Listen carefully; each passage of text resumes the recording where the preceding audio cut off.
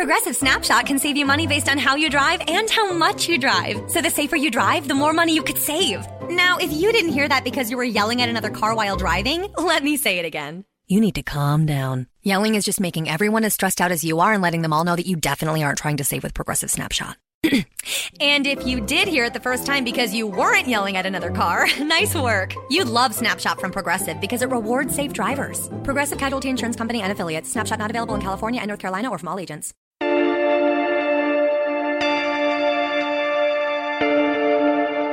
a whole fleet of them. Look on the ASA. My gosh. They're all going against the wind. It was basically a cube with inside of a sphere where the points of the cube were touching outside of the sphere. Oh, got it! Woohoo! Roger. There's troubleshooting back here. So this isn't anything that just is limited to the United States. It's a worldwide phenomenon. That UFO podcast is powered by Zencastr. Zencastr is one of the world's leading platforms for recording and hosting podcasts.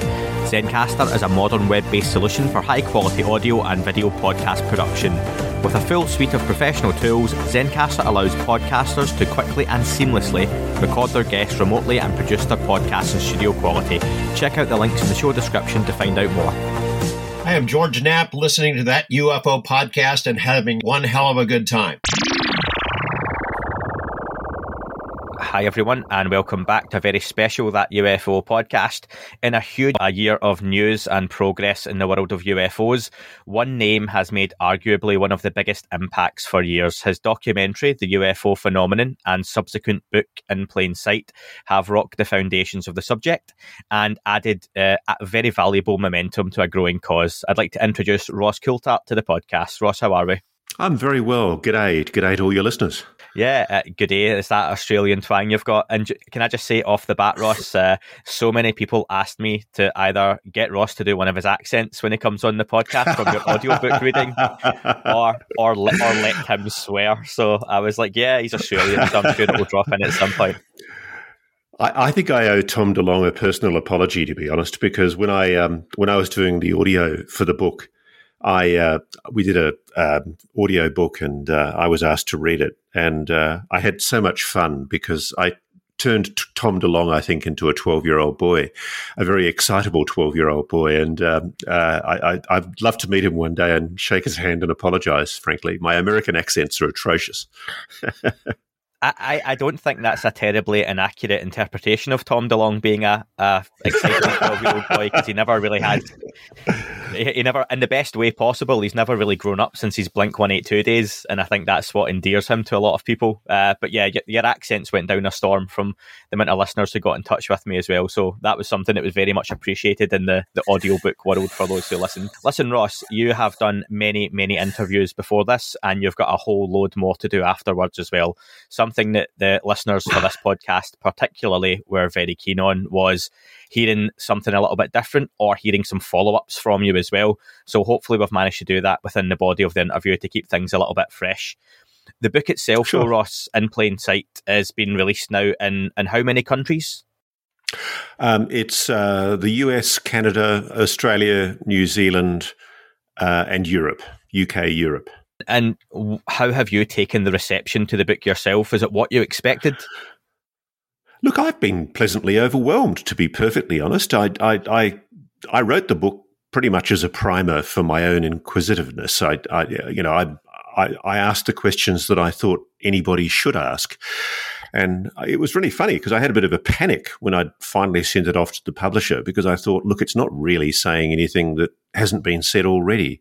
And frankly, I feel that, a lot of the stories that are focused on are stories that have already been well told by some very good people in UFO research. But I guess what I did was I concentrated my skill set, my journalistic inquisitiveness on the subject matter, and I guess I focused on what I thought was significant. And I think people have actually said to me that it's saying something different, which I'm quite heartened by, to be honest. I didn't really think that was the case. But I can tell you the volume of the response has just been completely overwhelming.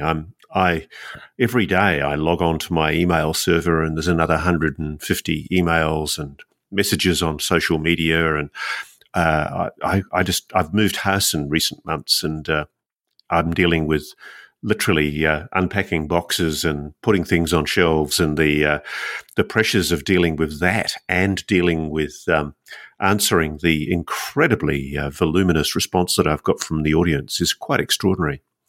And if anything, I have to say the responses that I've had have emboldened me to keep on digging.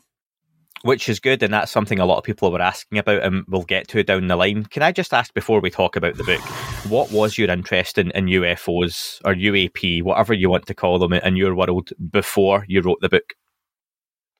I guess I was interested in the fact that, as a journalist, I was repeatedly told we don't do stories on UFOs, that we don't cover this issue. And it intrigued me because I hadn't really engaged with the subject matter that much. I'd done one story as a student journalist about the Kaikoura UFO story, which happened in Christmas of 1978. That's how old I am. And I was a 16-year-old boy at that time. And I followed that up for university in about 1981 and spoke to people who told me that there'd been a government cover-up. And I kind of chortled about that. But years later, when I finally got to meet John Cordy, who was one of the air traffic controllers from the New Zealand Kaikoura sighting, I was floored because there was a cover-up. There's absolutely indisputably a cover-up. I mean, no doubt about it at all.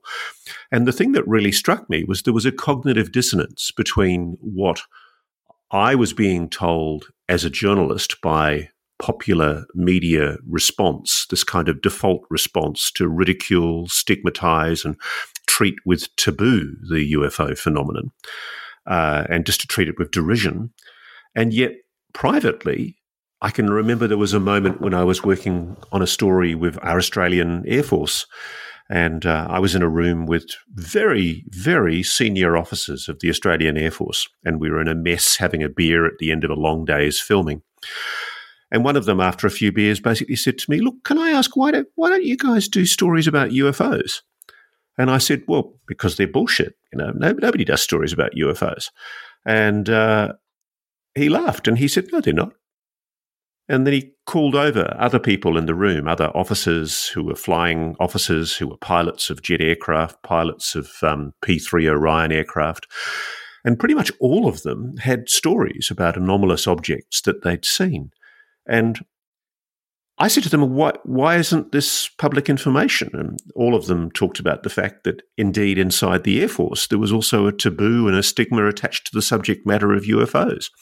It was like everybody was operating on an operant assumption that this was a subject that was to be ridiculed, but nobody could explain to me why it was being ridiculed. And that tweaked my journalistic curiosity. I'm paid to dig. I'm paid to look for stories that people probably don't want told. And one of the first things I did was I looked at the American National Archives and the history of UFO research done by superb authors like Richard Dolan and Timothy Good in your country. And it really blew me away because it was quite clear that there was a solid history sourced to solid, real documents that showed that there was a phenomenon that officialdom couldn't explain, that, we weren't being given the whole story. And I guess all I've done, and that's why I'm pleasantly surprised at the level of response, all I've done is apply the same degree of objective testing of data to the story that I would do to any story. And it's funny because I've had journo mates say to me, journalist mates have said to me, "Oh, mate, you're putting your career on the line. Your career is going to be fucking toast at the end of this if you do this story." And I go, "Look, I don't really care." I mean, I did stories on bikie gangs once, and people were telling me, I remember one bikie gang boss told me that he was going to chainsaw my head off, and ultimately, you just have to get on with it and tell the story and have faith that if you tell the story honorably and accurately and well, you'll get through. And I have a kind of a mystical belief as a journalist. I've been in the game for 35, 36 years, and I think stories have a life, and sometimes they want to be told. Every now and then I've put a story back on the shelf and I've closed it and gone, I'm going to come back to you in a few years' time when you're good and ready. And often those are stories that are incredibly sensitive and personally quite damaging and hurtful for the person that's telling them. And with UFOs, for years, I'd kept on pulling that off the shelf. And for no good reason, I feel, executive producers and editors of TV programs and newspapers would say to me, nah, Ross, we're not doing fucking UFO stories. They're all bullshit. And I'd go, why? And the weird thing about it was it all came to a head for me on the Australian 60 Minutes program where I was an investigative reporter in about 2015, 2016. And I heard Chris Mellon on an interview, and Chris Mellon talked about the fact that as the former Deputy Assistant Secretary of Defence, he was concerned that the United States government wasn't being as transparent as it could be about the UFO issue, about the UAP issue. And that really tweaked my interest. So I wrote a letter to him, and he wrote back. And he said, yeah, sure, I'll do an interview. And then I went to my executive producer at 60 Minutes Australia, and they said to me, yeah, sure, we can do that story. We'll do an interview with this former very senior Defence Department official talking about UFOs. And then we were all set up to go to the States. And the day before, they bailed. And they came to me and they said, look, I've made a call. I think we're just going to get ridiculed if we do this story. And I said, why? I said, this is a very senior official of a Defence Department. They're saying it's real. They're saying the phenomenon is something that ought properly to be investigated. Why would we bail on it? And they couldn't really articulate why they didn't want it told. But I think ultimately they were fearful. As an editor, as an executive producer of a TV public affairs program, they were fearful that they wouldn't be taken seriously. And frankly, I think it's infantile that the media always takes the piss with UFO stories because now that I know what I know, now that I've assessed the data and I've looked at all the evidence, I don't think there's any legitimate reason. Yes, there are some crazy people who make allegations that, aren't true, but sometimes I've been able to prove to my satisfaction that what they're telling me isn't true. But there are other people that I've spoken to along the way who are corroborated by independent data. They're verified by independent reports in government departments that I've dug out on Freedom of Information.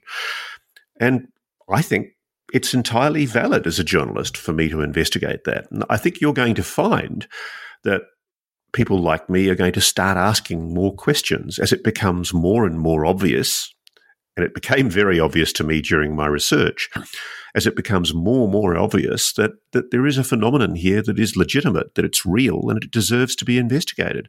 And I think it's long overdue. I think the media has completely dropped the ball on this subject matter, and it's time we picked up the ball and ran with it and started doing some serious digging. I mean, you imagine if the investigative arms of all of the major newspapers started asking questions. Imagine if, for example, instead of letting it lie, when, say, as I write in my book, the leaked Democratic National Committee emails were sent to WikiLeaks and they were published on the web, the media ran with all of the emails about the Iraq War and the Afghanistan War, because, frankly, I think it suited their political agenda. But when people in the media saw that John Podesta was being emailed by a rock star called Tom DeLonge, and they were talking with generals from the US Air Force about UFOs, why the hell didn't the media ask Hillary Clinton what this was all about? Why haven't people asked those questions? And that's the question I found myself asking when I was seeing for my own eyes the fact that there were leaked documents that allowed us to glimpse into the DNC's emails and to show that the campaign manager for a presidential candidate, no less, in 2016 was having email exchanges with a guy pushing for UFO transparency. And moreover, that guy, Tom DeLonge, had been going around doing interviews saying that he'd been told by, quote, the general, that it was the Cold War and we found a life form and we recovered alien craft. surely it's time to start asking questions. And to this day, I shake my head. I just do not know. And I've had phone calls from some very famous journalists, because I'm a member of a group called ICIJ, the International Consortium of Investigative Journalists. And it's based in Washington, D.C. And, I've been in the room and met Woodward and Bernstein, the guys who broke Watergate, and Seymour Hersh, who broke the My Lai massacre. And I'm talking to journalists at that level internationally. And a number of them have sought me out in recent months and said, "Hey, Roscoe, you're writing a book on UFOs?" And I go, "Yeah." And I send them a copy of the documentary, and they look at it, and they all come back and they go, "Wow." And very few of them don't have stories about UFOs. Very few of them don't have a story where they've been told by a public official that this is legitimate. But ultimately, what's been holding them back is fear of ridicule, a taboo, a stigma. And little do they know, because, as I discovered, that stigma, that ridicule, was instigated by the US intelligence community in a deliberate disinformation campaign in the 1960s and the 1970s. That's what blew me away. That the history, the counterfactual history of what's really been going on is so at odds with the reality. Let me comment, Ross, on something you said earlier about the book, and you were surprised that you didn't think you were telling anything new. But when an artist like Johnny Cash famously covered Hurt by Nine Inch Nails, that was a song that had been out and, had been done and people loved it. But that song is now his, because it's his interpretation, and people resonate with that interpretation of the same piece of music. And I think that's what happens in this subject, and what happened with your book was people saw a story that had been told before, but the way you put it together and what you added to it is what's hit the right notes with people. And I think that's what's stuck. I'm so pleased to hear that. I mean, that's the best compliment you can pay any journalist. I mean, the thing you live for as a journalist is to be able to communicate a story that you've investigated and to get the facts across as objectively and as clearly as you see them. I mean, for example, one of the things I wrestled with when I was doing my documentary was, do I tell the story of alleged crash retrievals? And I agonized about it. To be honest, I was really nervous about it, because even though I had the former Director of Science and Technology Development from the US Navy, no less, Nat Kobitz, on the record telling me that he was briefed into an alleged program which allegedly involved the retrieval of multiple non-human craft. Even though I had that kind of evidence, and I had other evidence that I'd seen from the New York Times with Dr. Eric Davis and to a lesser degree Senator Harry Reid, talking about briefings about objects not of this earth, technology not of this earth. I spoke to congressmen and their staffers who told me that there'd been confidential briefings in the Congress where they'd learned about craft, retrieved craft. I spoke to officials and scientists. Even then, I was still nervous about doing a story about a crash retrieval. And so I looked at doing Roswell, and then I thought, everybody's done Roswell. It's kind of boring. I'm kind of bored with Roswell, because ultimately at the end of it, I'm still sitting on the fence. I'm still not sure. And then I looked at the Aztec case, and I met Scott and Suzanne Ramsey, and they sat me down and they showed me their evidence, and it blew me away. I mean, it was a methodical, thorough, rigorous piece of investigative journalism. And that's why I did the Aztec story. That's why I decided to at least give an airing to an allegation about a crash retrieval. And by golly, I'm glad I did, because so much information's come in the door since. And then I agonized too about asserting the connection between UFOs and nuclear weapons, because I'd spoken to a lovely man whose book I recommend to you, Robert Hastings. His book, UFOs and Nukes, is just extraordinary. And it's better than most investigative journalism that I've seen anywhere, frankly. It's a really thorough, methodical 40, 50 years of work where he's gone around America and the world and interviewed people who've had direct experiences with the phenomena in nuclear facilities. And he's just methodically recorded what their experiences were and asserts that there is a connection. And even when I spoke to him and when I spoke to Bob Salas, who had his missile shut down in 1967 in a Minuteman silo, I was still nervous about making the assertion. And you know what? It's really funny. I was waiting for some newspaper to attack me, and the only newspaper that's taken a swipe at me is a newspaper that doesn't like me very much because I've embarrassed them about something, and they just made some snide comment about how Ross Coulthart's career is so in the doldrums that he's now reduced to writing books on UFOs. And you know what? Fuck him. I don't care. There's your swear word, by the way. I really just don't care. For the life of me, I do not give a flying fuck if some twerp from a newspaper has a swipe at me because I'm investigating an issue that they think is to be ridiculed, because they have no idea. They have no idea what I know. And I feel so privileged. I actually feel privileged to be drilling into this story at a time when the rest of the media isn't, because they're missing out, frankly, the biggest bloody story I've ever worked on. Let me ask you, in the recent bill that's come to light in the US, the NDAA bill, a few things are specified. Amongst them are biological effects, working with allies, and a suggestion of not necessarily recovered crashed technology, but discovered technology. Now, we have heard hints and stories of possible discoveries made during archaeological digs from the Tom DeLonge and Peter Levenda books, Secret Machines, and Bob Lazar famously. They tend to focus on areas around Crete or in the Middle East as locations for those discoveries. Have you heard anything that would back up those sorts of claims? I haven't heard it for Crete or Greece, but yes, I have heard that a craft was recovered from the Indian subcontinent. That's what I was told by somebody with a smirk from the intelligence community. And I was told that it was taken as part of Operation Moondust to the Wright-Patterson Air Force Base. And, bottom line is, I don't know if it's true or not, but I was gobsmacked to go through the CIA's library. And if you go into their online archive, and I've got the links to this in my book, you will find a document, in fact, multiple documents that refer to Operation Moondust, tracing and attempting to recover a flying saucer. That's the word they use, a craft that has been discovered in one case in Nepal and in another case in a province of Afghanistan. And just today I was having a conversation with an Indian UFO researcher who was filling me in on what he knows about that incident.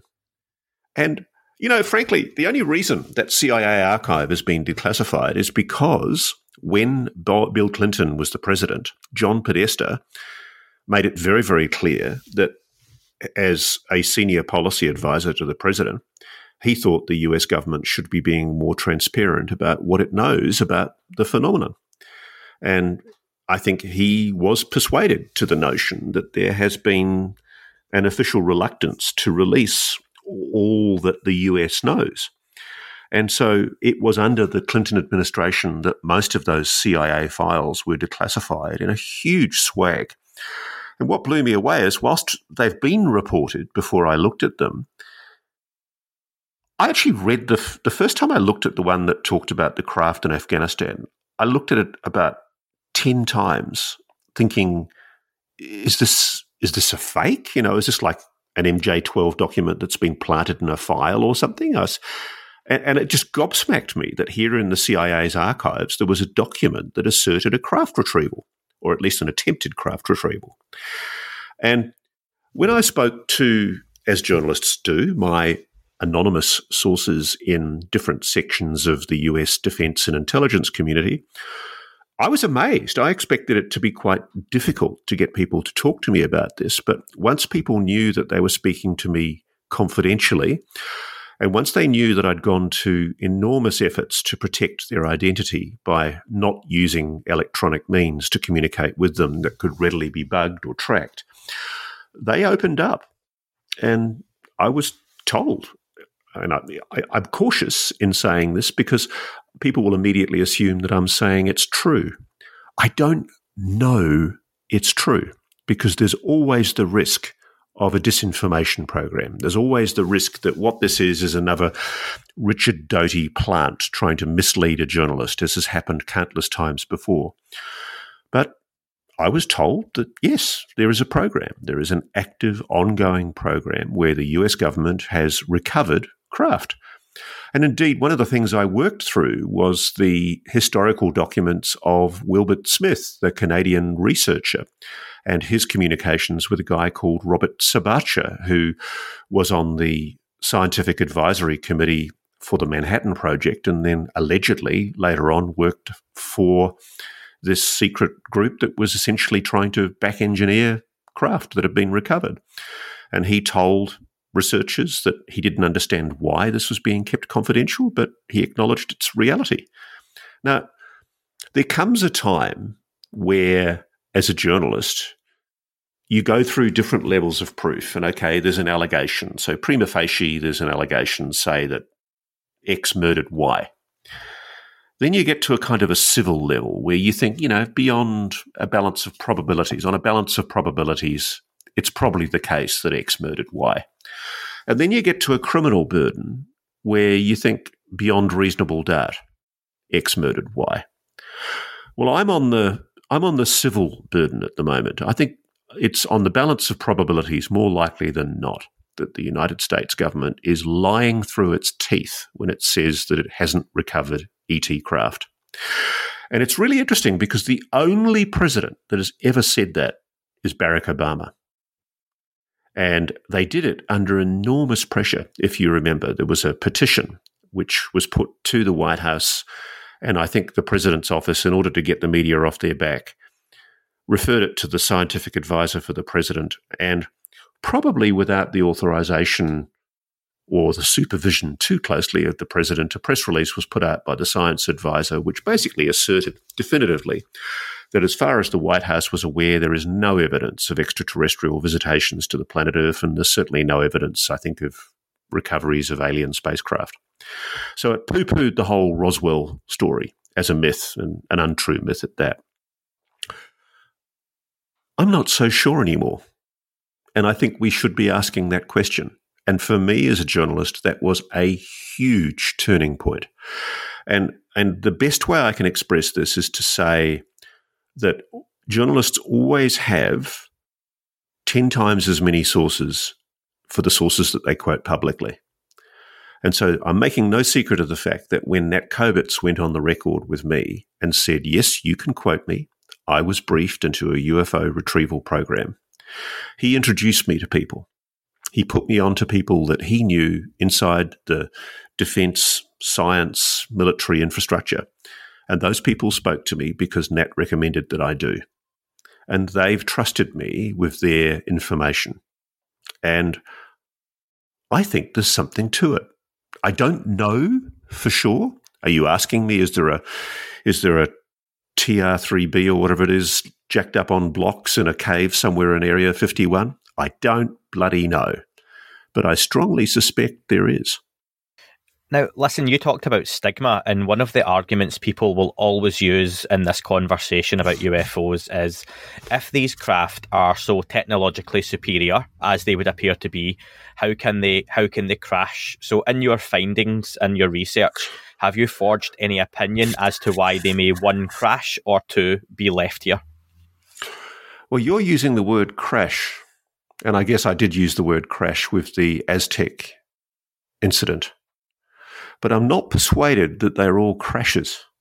Edgar Mitchell, and this is something I'm telling you for the first time, Edgar Mitchell told my source, the spaceman, who was one of his closest friends, that he understood that a fully functioning craft was found literally with the lights on and the door open, and the US military recovered it off the Mexican military under gunpoint and took it back to the United States off Mexican soil. And that was a story that Edgar Mitchell told my friend, the spaceman. Now, I don't know if it's true or not, but I don't think Edgar Mitchell had lost his marbles even by his late time in life. And he was utterly convinced that there had been multiple craft retrievals. And he told this to his friend, and indeed he told it to multiple friends. So when you have one of the most respected astronauts, one of the greatest American heroes of recent times, defying the United States government and accusing the US government of a cover-up, of a conspiracy to conceal information. One of the other things he told his mate was he, as you probably know, lived just down the road as a little boy in Roswell. He loved that story, Edgar Mitchell, that his family in the 19th century, within the last 100 years, had travelled by horse and cart across America to live in the west of America. And here he was, within that 100 years, doing a moon mission as an astronaut walking on the moon. Incredible stuff. Very, very wise, very, very spiritual, very, very sincere, honest man. And he went back with the spaceman to the Roswell Arteria area, and he introduced the spaceman to people that he knew. And Edgar told the spaceman that he had been shown material that was recovered from the Roswell crash, material that was quite clearly not human technology. Now, I don't know what happened at Roswell. I've got no idea. But it's quite obvious to me that the United States Air Force is lying through its teeth. And one of the things that's been emphasized to me by multiple sources is craft were found archaeologically. They were found in apparent crash incidents. And more importantly, they were also found as if they'd been left on purpose for us to find. Now, I can't explain that. I don't know why that would be the case. But why would multiple people tell me this from within the defense intelligence hierarchy of the US government? You know, what's to be gained by briefing a journalist? Ross, were there any guesses from any of these people at any point or summations as to why these things had been left? No, it's all speculation. I'll tell you what, though, without going into too much detail, my inclination increasingly is to follow the Jacques Vallée line and say that I don't think the extraterrestrial hypothesis fits what we're talking about here. It doesn't make sense to me. In fact, the more I look at this, the more I am drawn to the notion that this is future human. And I know that sounds mind-boggling, but let's summarize what we do know. What we do know is that there is anomalous technology. And I don't give a rat's ass what the skeptics say. It is technology. It's not weather balloons. It's not weather phenomena. It's not misidentified aircraft. It's a technology. It's way beyond known terrestrial technology. As the 5 observables say, it's hypersonic. It's capable of maneuvers that are incredible, turning right-angled turns on the point of a dime. It appears to have stealth capacities. It appears to be able to penetrate solid surfaces. It appears to be able to manipulate human perception and consciousness. This is weird shit. And it's real. And there are documents and sources that substantiate the reality of this phenomenon. So let's start from a base of acknowledging that what we are talking about here is something that is inexplicable by known human technology. I know some people are still clinging by their fingernails to the notion that this might be some Black American project, that it might be a TR-3B or an Aurora that was developed 30 or 40 years ago. And who knows, that may be the case. But I don't think the US built it. I don't think they conceived it. I don't think if they have cracked anti-gravity, I don't think they did it by themselves. I think there's a strong possibility they have. But somebody's given them a cosmic shove. And so if it is future human, let's just postulate for a moment. Why would future humans suddenly start taking a much more active interest in humanity around about 1947 over an area of New Mexico and Nevada where we, just so happen to be testing nuclear weapons? And why is it, and I commend again Robert Hastings' excellent book to everybody, UFOs and Nukes, why is it that almost every single ICBM facility in the United States has been visited by these objects? It's in encounters with this phenomena. Why is that happening? It is an irrefutable connection. And so if you extrapolate from that, is it inconceivable that future humanity might be trying to warn us about the dangers of what we're doing, playing with matches? Because that's what Edgar Mitchell told his friend. Edgar Mitchell said they're worried about the kiddies playing with matches. It's as simple as that. Now, Ross, in the acknowledgement of your book, you thanked Bob Greenyer of the Martin Fleischmann Memorial Institute, and he is doing some extremely interesting work there on monopoles, EVOs, and ball lightning. And ball lightning has many of those signatures that you talked about potentially if we forget ET technology and this is some anomalous technology. Did you speak to him about those sorts of things, and what did you take away from his work? I did talk to Bob, and I've spoken to other people who also have as equally a commanding knowledge of physics, particularly quantum physics and particularly the EVO technology. I'm also fascinated with the burgeoning group of entities such as Andrea Rossi, the Sapphire Project, which appear to be claiming that they are capable of producing more energy out than in. And they're doing this essentially by the same phenomena. Essentially, it's a contained plasma, and it all goes back to the EVO phenomena. And it also all goes back to a guy called Kenneth Shoulders, whose work you can look at on YouTube, who postulated exactly what these companies are now talking about.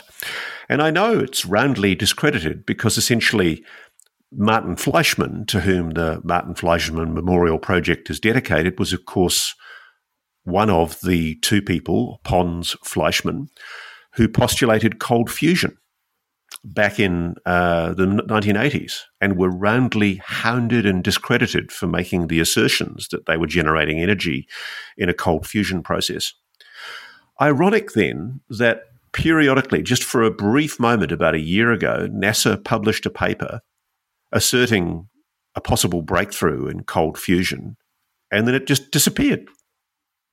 And all around the world, if you look at the scientific literature, there is quite a body of work to show that there really is something to this EVO technology. And I think the company that's coming the closest, I'm taking a really close interest in them, is the Sapphire Project, SAFIRE, Sierra Alpha Foxtrot, India Romeo Echo, Sapphire. And if you look up the Sapphire Project, they've got extraordinary claims. They've even claimed in one interview that they had a mild anti-gravitic effect on the tip of the conductor that they were using during the process. So the Department of Energy, I think a couple of major aerospace companies, the Department of Defense, are all taking a strong interest in this technology. And, you know, if you accept the conspiracy theory that we've already discovered all this stuff years ago and we're just trying to find a way of farming it out through private industry, maybe that's what's happening, but I sincerely hope it is, because we could be on the cusp of a major breakthrough. Because if you look at the assertions that have been made by the US Navy's James Sheehy, who's a commander in one of the Navy's research labs in Washington, D.C., he vouched for the veracity of claims made in a tender application by Dr. Salvatore Pais, P-A-I-S. And these extraordinary patents are applied for in the US Patent Office, and I go into them in detail in my book. where Dr. Pei is asserting that he's developed a room temperature superconductor, a force field generator, a transmedium vehicle. I mean, what he's essentially describing fundamentally is antigravitics. He's also describing a contained fusion reactor. And in some of these patents, Commander Sheehy, his commanding officer, has written letters in support of the patent application, asserting the veracity of their operability. Now, in a past life, I used to be a lawyer, and so I know that when you make a patent application, if you make a fraudulent statement in a patent application, it's invalidated. So if it can be demonstrated that you've made an assertion that is untrue in a patent application, then it completely fails and it's useless. So why the hell is the US Navy making assertions within a few years of the Tic Tac sighting in 2004 that it has developed technology that, by all accounts, appears to be anti-gravitic technology and appears to be generating extraordinary amounts of energy, far beyond known technologies that we have on this planet at the moment? And all I'm doing is asking, what the hell's going on? Why aren't the media asking questions about this? Now, you're talking about anti-gravity technology, and a huge fan of your book is one Mr. Luis Elizondo, who I'm sure you know well. I asked you an email previously for some new information that potentially might be coming up, and you said to me, Ross, and I'll quote, "Ask me about the evidence that the US is tracking UAP craft using electromagnetic signatures," and I would potentially link this to Lou Elizondo himself, teasing there is a very simple way to detect these objects. Would that be correct? I think he's right. I've spoken to boffins who've told me that the US knew the frequencies that allowed them to track, detect, and anticipate these objects way back 30, 40 years ago. They've known about this and they've been tracking them with aircraft. And I've spoken to people, Bob Fish is one guy I name in my book, who's a former very, very highly cleared, top secret SCI cleared communications expert who was working in the offices of a major defense contractor. And he was briefed about an incident where I think the first time it happened was in 1957. And it's actually, there's a paper I've discovered that actually talks about this, where the frequencies for the object and its movement are described and tracked by this craft, by the US Air Force craft. And then I've spoken more recently to people who've told me, I mean, Bob told me that he was aware of allegations that from a guy who was on a surveillance aircraft that was doing routine communications monitoring off Cuba during the Cold War. That guy briefed him about how the plane that he was in was diverted to a location off Florida, that's all he'd tell me, where UAPs were detected coming in and out of the water. That is, craft coming in and out of the water. Transmedium vehicles, UFOs. And as a result of me talking about that in other podcasts, I've had an array of scientists, technicians, military, multiple sources have contacted me telling me not only has the US done this, it's continuing to do it, and we're doing it in space now. We're also monitoring these objects in space. The allegation has been put to me by a source that I hugely respect but won't name, that the United States is exploring the possibility, and may indeed have already attempted to do so, of using these frequencies to bring down these objects. So essentially an offensive strategy against one of these objects to deploy the electromagnetic frequencies of this object against it to try and bring it down. I sure as hell hope that's not happening, because the concern that was expressed to me was the risks involved in doing that. And multiple sources have told me that they're aware of an active operation right now, just off the Virginia coast of the United States of America, where since 2014, 2015, US Navy pilots have on a almost daily basis been seeing anomalous objects and filming them right next to their craft. And I'm told, and indeed Elizondo went on the record with me on this, some of these videos are extraordinary. They're incredibly clear, but they haven't been released to the public. Why? If the US is genuine when it asserts that this is a mystery, if it really is the truth, as the UAP Task Force report to Congress asserts, if it really is the truth that the US has just discovered this phenomenon, that, oh my God, these UFOs, oh hell, they're real. If that really is the case, then why the hell haven't they released everything they know? Because a lot of what I've been told by sources in government, in military, in defence aerospace is mind-blowing. And I reckon the public's got a right to know about it. And I've invited officials who've told me about it on the record, off the record. I've said to them, look, is there any good national security reason that you can think of as to why the public shouldn't at least be allowed to see these videos? Because frankly, I haven't seen these videos. I've had them described to me. From what I've heard, if they were released, it would be game over. That is all for this week's show. Thank you very much for listening. Please remember to leave the podcast a review on your chosen platform. You can like, retweet and subscribe. That would all be very much appreciated. The shows are being uploaded onto YouTube as we speak more and more. You can sign up at patreon.com/That UFO podcast to access the shows ad-free as well. Please get in touch on Twitter, Facebook, Instagram, That UFO podcast.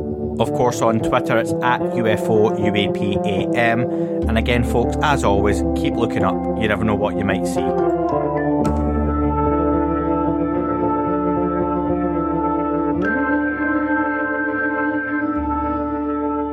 It wasn't a tic-tac and not quite a saucer, more like a hubcap designed by Chaucer, a little Baroque and quite steampunk, like Alice was playing bass for the Parliament of Folk. The little fucker hovered right outside of my window, and when I shoved out the screen, he made it an issue. I don't think he expected me to see his ass, but I'd had some champagne and smoked a little around. You coming to bed, hon? Yep, honey, I'll be right there. Just gotta turn out the light.